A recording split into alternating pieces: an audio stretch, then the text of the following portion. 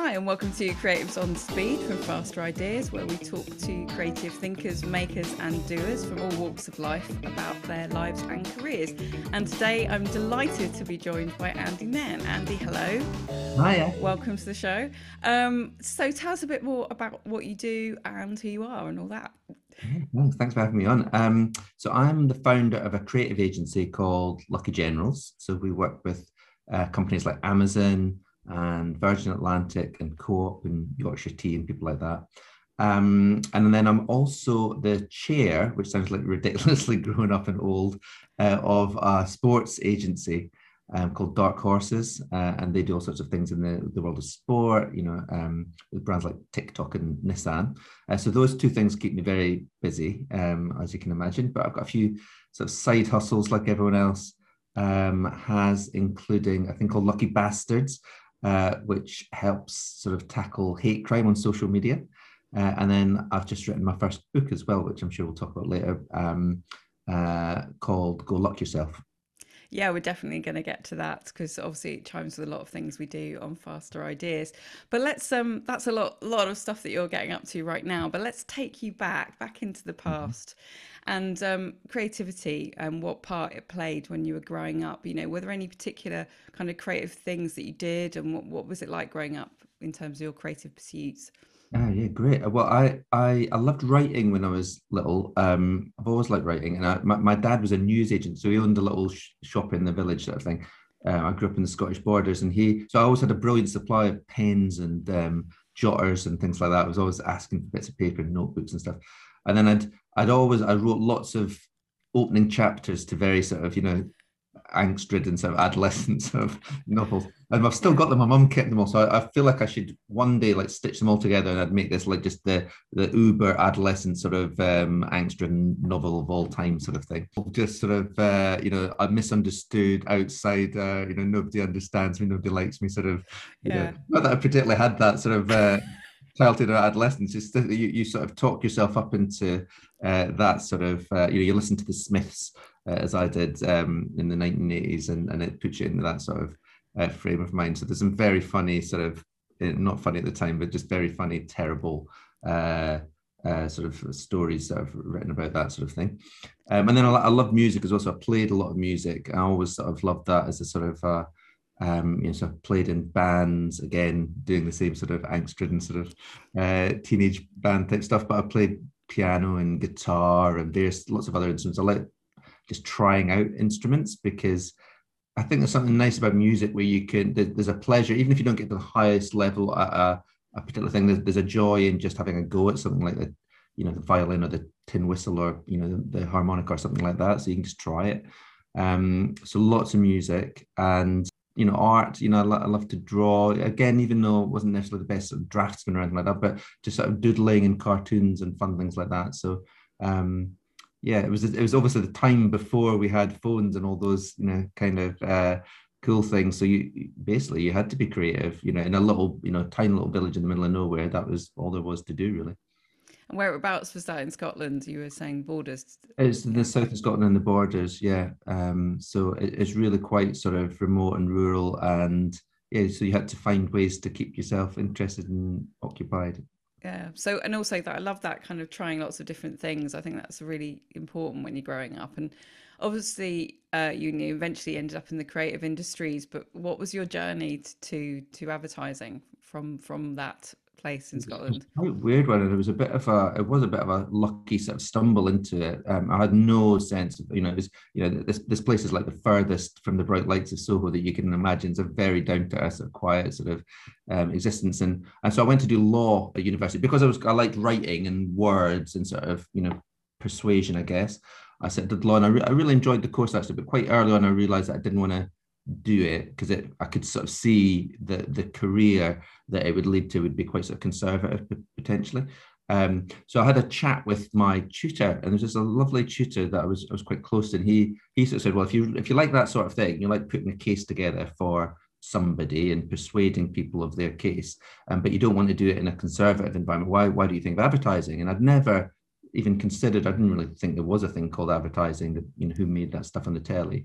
Um, but that planted a seed in my mind that I then sort of went often sort of explored. And what the weird thing was that this guy who gave me this advice is, sort of went on to take the advice himself. He's a guy called Alexander McCall Smith, and he's now one of the biggest selling authors in the world. So he gave up the law and wrote a series of much more successful books than anything I'll ever do. But I mean, he sold like 70 million copies of, this ladies detective agency in Botswana sort of series.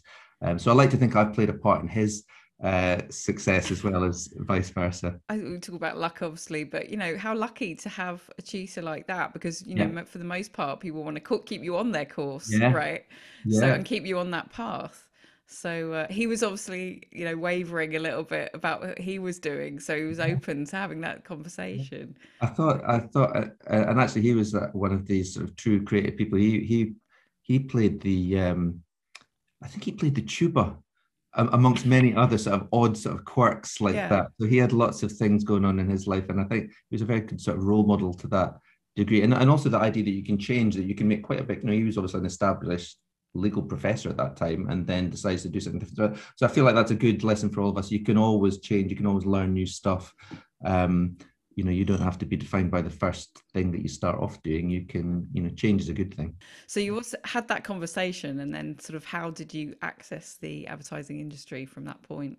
So I graduated, got my law degree because I wanted to get that in my belt still. And then I applied to these strange things called ad agencies that he told me existed, and got the usual amounts of knockbacks and all the rest of it, like everybody does. But sort of got a job at what was and still is one of the biggest agencies in London, which is called Abbott Mead Vickers. And I applied to do the only job that I sort of knew about, which is the account handling job, which I guess for those of you who don't work in advertising, it's like, I suppose it's the suit kind of role. And I think someone, again, I had a massively lucky break because somebody, I think in the process realized, you'd be rubbish at that. I'm not organized enough. I'm not, jazz hands enough and all the rest of it. So they sort of steered me to this thing that I'd never heard of, which is to be a planner, which sounds like a ridiculous sort of job. It doesn't really describe what you do, but it's about the strategic part of the creative process. So defining what the brief is in the first place. And that was like a brilliant steer. Again, I was just very lucky on that front because that's what I've done ever since for the last, almost 30 years now. And that's that sort of role sometimes called strategy as well, isn't it? Could you put you on the spot completely, but could you define the difference, or is there any difference between planning and strategy? You know what? I'm not sure there's a huge. I mean, I think theoretically, this strategy is the big picture stuff, but there's also sort of tactical work that you might do. So I suppose strategy is when you sort of set out what this brand is supposed to stand for the next 10 years. And then, of course, there'll be individual briefs that come up, where you have to react to something going on in society, or there's just like a one-off campaign to do something, which is more tactical. I mean, it should all ladder up to this bigger idea of this strategy, but I guess all of that is planning. And sometimes you're doing strategic work, and sometimes you're doing more sort of tactical work. But they're very, as you'll know, they're very interchangeably used, and I find myself calling myself both all the time. Yeah, thanks for that though. That's probably one of the best explanations I've had, because I put a few people on the spot about that. And also, if you're not in the industry, these terms are all completely alien and like coming in going, what's that? Like you said, my parents are friends, when they say it's a nightmare to explain. So sometimes I just lie. If someone says, do you shoot the ads? Are you the director? I kind of can sometimes just go along with that. If it shuts the conversation down. It's like you just say, I'm involved. Yes. Yeah, that's right. Yeah, sort of. Cool. So you're in that first ad agency, and you've got your law degree, and you kind of like, in this world. What could you draw on from what you'd learned up to that point? Obviously, you'd been creative when you were growing up. You'd done the law degree. What sort of things did you sort of draw on?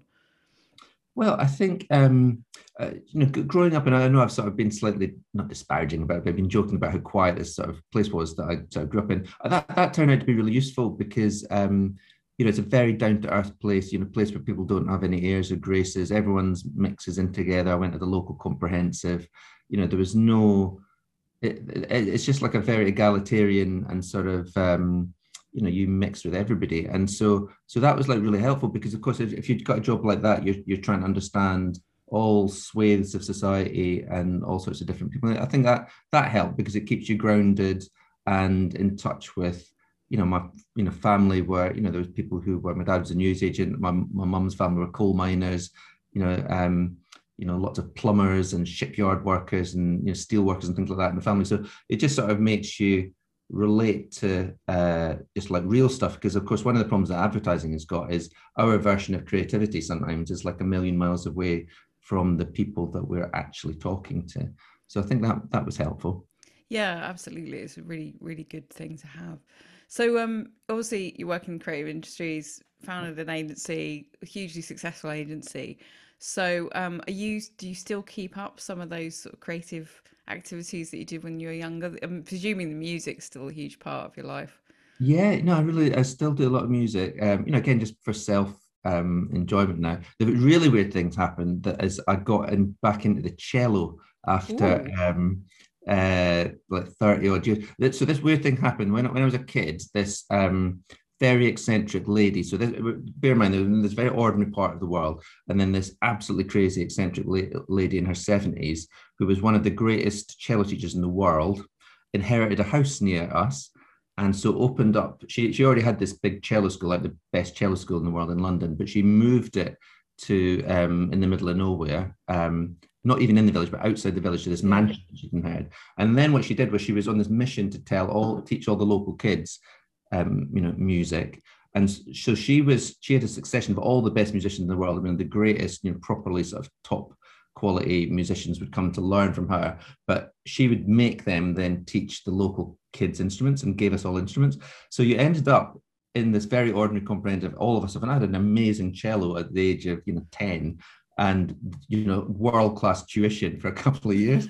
And then of course it became a bit boring because it's not a cool instrument when you're a teenager necessarily. Yeah. So I gave that up. Anyway, fast forward to 30 years later, and so I turned 50 last year, and right at the start of lockdown, my wife for my 50th birthday got me a cello as a surprise, and it's been the most amazing thing. I mean, I'm still pretty terrible, like I'm scraping away trying to remember how to do it, but again, like I say, it's just more the exercising a different part of your brain and your body, and just gives me massive pleasure. So that is the one thing I've become a bit fanatical about recently. Let's talk about the book. So, Go Luck Yourself. Great title, by the way. It's always good to have a cheeky title, I think, with these things. Obviously, the agency is called Lucky Generals. Is there any connection there at all?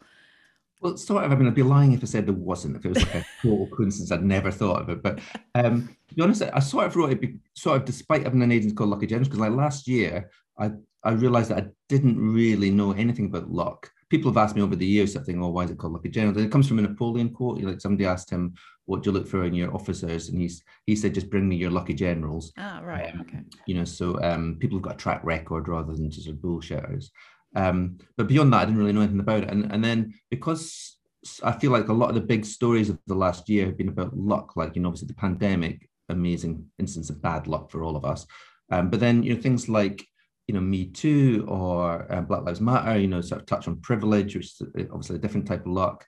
And I just realized, God, I don't even know what this thing is called luck, even though I feel like it affects everything we do. And we've already explained, talked about a couple of lucky breaks that I've had, and I'm sure everyone's the same. And I think brands and organizations, and creativity generally, there's always a bit of luck involved, but we never talk about it. It's like a real taboo, at least in the West. So I thought, like a lot of good creative things, taboos are interesting, aren't they? If you can understand why do we never talk about this thing called luck, and actually can we game the system to sort of stack the odds in our favor? So that's really what the book is about. How do we increase our chances of success by sort of gaming the system a little bit?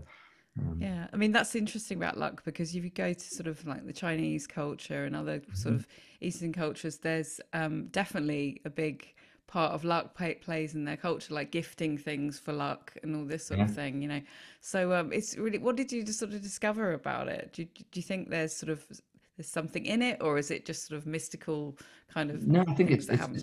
it's very much, and it's interesting because a lot of the other things that you've got on the blog and the various other creative people have talked to you about back this up. I think that in the West we've got this belief. People will often say there's no such thing as luck. The harder you work, the luckier you get, and obviously we all have to work hard.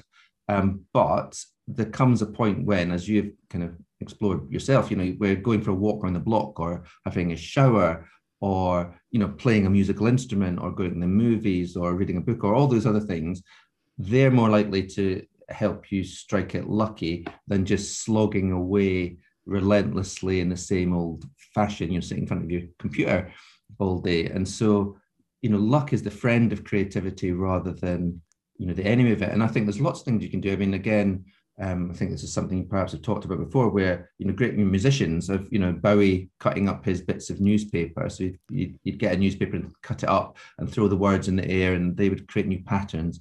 I love the fact that Tom Waits listens to two radios at the same time, and then listens for, because they're on different stations, so he listens for clashes or unusual connections between the lyrics and stuff like that.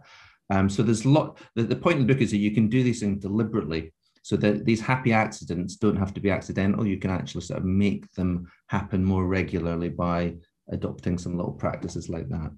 Yeah, I think that's really cool. Do you have like a favorite one, just like Yeah, well, I like, one of the things I often do is like try and find you know, run towards a problem, because like we're all sort of trained to kind of find out, you know, whether as a lawyer or as a creative person, you find out, well, what is the strong point of my argument, what is the, you know, accentuate the positive, which is good up to a point, but sometimes if you find a negative and you can turn that into a positive, then that's really magic. You know, it's the old Guinness strategy, isn't it, where, you know, good things come to those who wait. They've turned something terrible, which is the pint takes ages to pour, into this amazing, beautiful, higher order sort of thought. And so what I quite often do is when I get a brief, obviously I find out what the good things are about the product, but I'll also then go on social media and I'll go to the snarkiest, sort of bitchiest parts of, you know, Reddit or Twitter, and find out what are the nasty jokes that are made about this product, what are the cartoons that are done about this thing. And because there's often a little element of, you know, truth in those snarky comments that you can do a judo move on and flip into something more interesting. So obviously you had to write this, and that's quite hard in itself because writing a book is no Yeah. mean feat. Were there any kind of tips and tricks that you had to apply to the writing process to kind of move yourself forward and motivate yourself to get it done? Yeah, well, just having a deadline helps, doesn't it? You know, Yeah. that's one of those things, isn't it? I mean, again, a lot of creativity and a lot of luck is about turning something that looks like a bad thing, like, oh God, I've got this deadline, but just use the deadline to your advantage and force yourself to do it. I would never have done it if I hadn't been in this kind of unusual time over the last sort of year or so. But yeah, and then you know, doing it in bite-sized chunks. So that was sort of helpful. Giving yourself a sort of a bigger goal. So in my case, I decided to quite early on, right at the beginning, to sort of give all the royalties to an organization that helps working class kids get a lucky break into the industry. So, and that was, you know, I felt like I needed to do that anyway to give it a, you know, it's a book about luck. So, and I have been lucky over my career and other people haven't. So I felt I needed to do that anyway, just morally. But also it was quite practically useful, because then you'd be letting them down if you didn't get on with it. Oh So it yeah, was, that's a good you know, I point. think that Yeah. it's like when you tell people you're going to run a marathon or you're going to give up smoking or something like that, then you're screwed, because you've told them that you're going to do it, you got to do it. So So talk, it's Commercial Break, the organization the yeah. royalties are going for. Talk a bit more about them, because how did you get involved with them? The leader of it is a guy called James Hillhouse, and I've worked with him. So he's another strategist or planner or whatever we want to call them, from back in the day. So I've known him for a long time, and then he's set this up, you know, in recognition that, you know, class is one of these things that people have, you know, sometimes forget about, as we think about how to build more diverse businesses. And so he's really good because he helps both candidates, you know, so working class kids, he'll help them sort of get their, you know, CVs and their skills in shape to apply for jobs, but he'll also help organizations be more mindful of how they recruit, and but crucially also how they behave when people are, you know, people join. Because what happens is a lot of the time is people might come in the door, because we're all sort of more mindful if we must, you know, hire more diversely, but then they get spat out of the machine sort of early on, because maybe, you know, things haven't been set up in a way that's going to help them. So yeah, they do lots of, you know, really good work with agents, including ourselves. We've used them before. So I thought that was a nice sort of fitting cause for a book about luck. What other projects have you got that you're excited about that you can tell us about? Well, we just launched in America, so that's like a really exciting thing for us. In fact, we did it just before lockdown, so it's been a funny sort of, we've got this very nice office in Fifth Avenue in New York that's lying empty. So that's Oh no. an interesting financial sort of move, but ultimately come good. So we do a lot of good work, and we've always done a lot of work in America. We're always, again, good ideas travel, don't they? So we've done Super Bowl stuff for Amazon. That's currently sort of Emmy nominated. So that's yeah, that's crossed. so exciting to Yeah. work in advertising. You feel like this TV and film world's over here, and then you're getting nominated for Emmys. That's Exactly. incredible. Actually, I think the first time, and well, we have been nominated for before actually, but like most time when we tell our friends or parents or whatever that we've got, it's the D&AD awards or the IP awards. They've never heard of any of these things. At least they've heard of the Emmys.